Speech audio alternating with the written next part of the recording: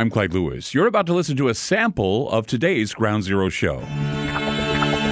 I'm Clyde Lewis, and this is Ground Zero.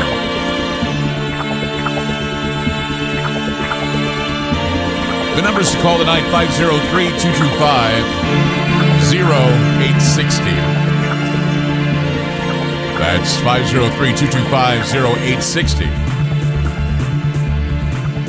We are live coast to coast, aired on more than 175 some odd stations across the country.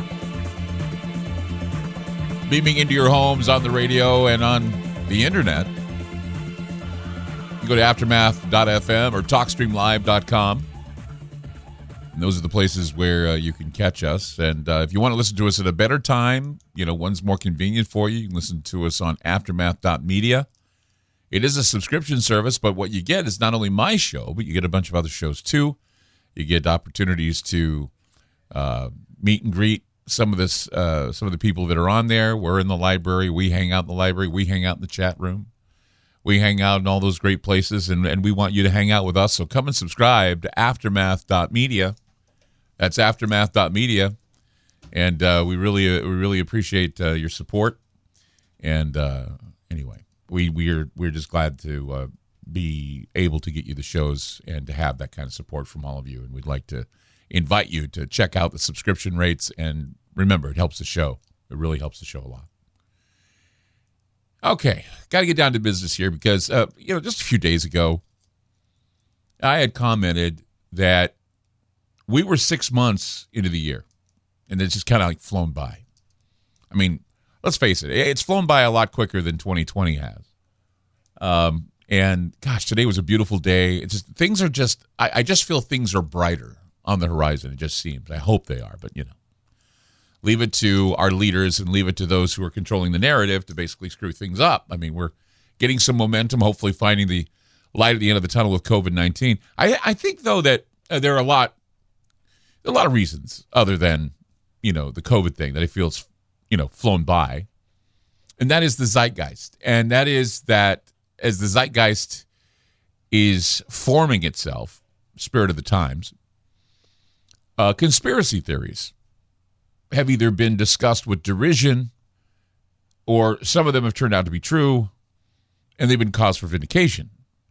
I mean, what can be said of 2021 so far is that, we're experiencing something that can be compared to Alice dropping acid and falling into a rabbit hole of crazy conspiracy theory. And in the end, the Cheshire Cat smiles at her, says it's all true, and then the Mad Hatter starts making sense. That's pretty much it in a nutshell. I mean, we're 6 months in. I mean, what could 6 more months do? That's the question. Well, welcome to the Tea Party, ladies and gentlemen, where fiction becomes fact and all the speculation is sexy, and the Vegas realities can become less sexy. Back when the internet was fun, I found my niche in the fringe subculture, which is an area where people back then were free to think outside the box and play in the margins of reality without getting threatened or canceled or have their house burned down. I mean, there's no doubt that what we call the fringe subculture has been and was pretty much nurtured by late night talk radio. And of course, we tip our hats to Art Bell for this kind of subculture. And looking back, I mean, you have to owe it to Art. Simple as that. Art Bell was the man who nurtured a lot of these things. And then, of course, a lot of that talk propelled us into a more popular position. People like me and others who did shows such as mine put us in a really popular position because we had the X-Files. The X-Files was always fun to talk about and solidified what they would solidify as conspiriology. I don't even know if that's a thing. Conspiriology basically on the internet, going in and typing into Google your favorite conspiracy theory. And like I say, most conspiracy theories that are favorite of mine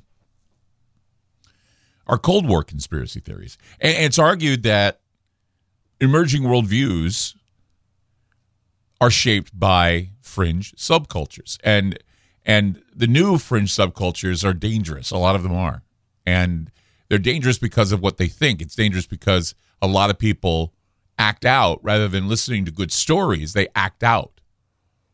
They feel like it's their, I guess, responsibility to reveal, expose, undermine. They feel it's a cause. I've never seen conspiracy theory as a cause. I have never seen, I'm not the guy standing on the street corner with a bullhorn saying that there's a cause involved. Yes, we should get involved with government. We should get involved with conspiracies and cover-ups. We should expose those. But then once they're exposed, it's not up to the talk show host or the journalist who's exposing to put himself in a position where he's in the crosshairs, because that destroys a lot of credibility and it ruins the opportunity to remain a neutral observer, an acausal observer. I said, there's a lot of time, you're either a person who's in the causality or you're an acausal observer. I like to see myself as an acausal observer, although there have been times where I felt like I needed to stand up for something, like back when I was opposing the Thai sex trade and revealing the human trafficking and all that. And Tracy was doing it. But I was doing it with others and talking with, government officials and asking them what was going on behind the scenes. And they'd tell me. But, that's because it just plays on your emotions. And a lot of people have their emotions played with now. And the mainstream media, I think, is responsible for a lot of these emotional, feelings. They're actually trying to keep up with the changes in the metaphoric cultural weather. And that's what when people ask me what I do, I say, I'm a futurist. I'm a cultural weather person. I'm a weatherman who studies the culture and analyzes and organizes conspiracy theory, analyzes and organizes fringe topics.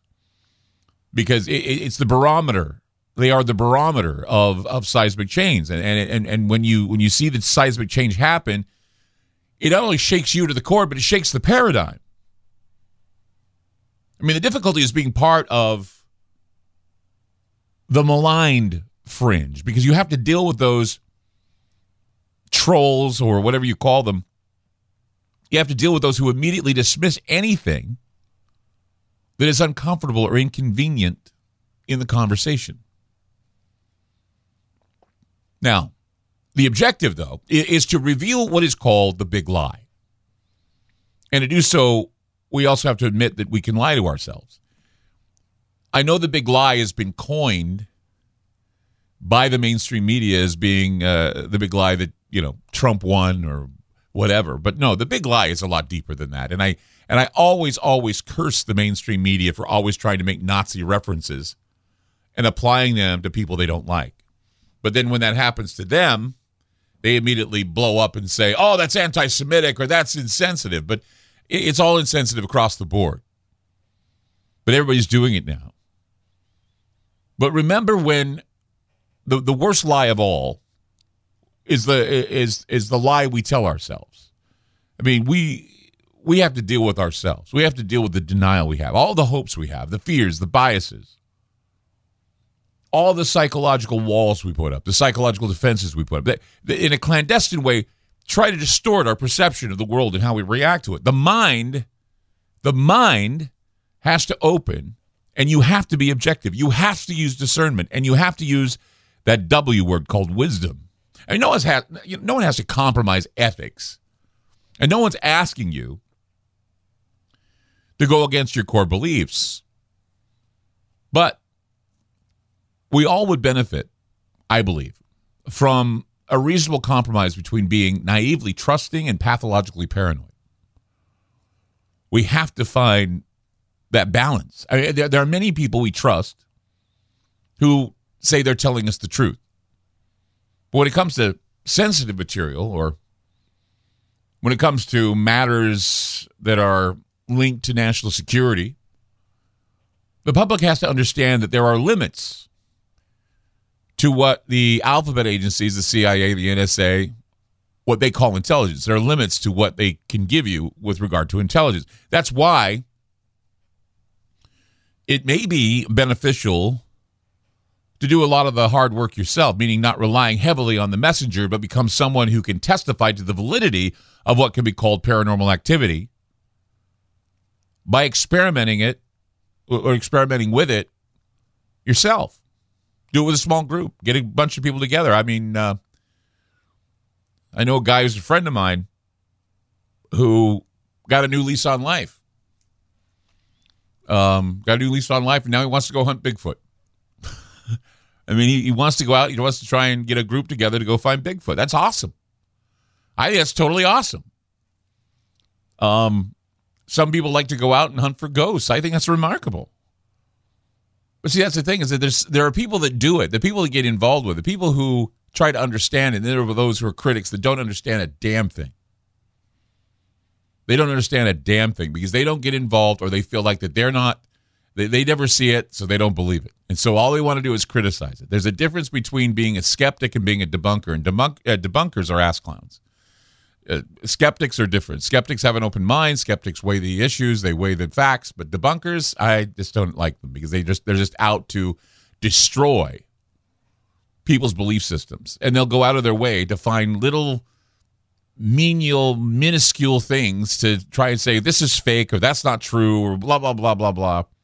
But see, every single person has their own truth they want to follow, their own path. And that's why experimenting with and opening yourself up to things will surprise you.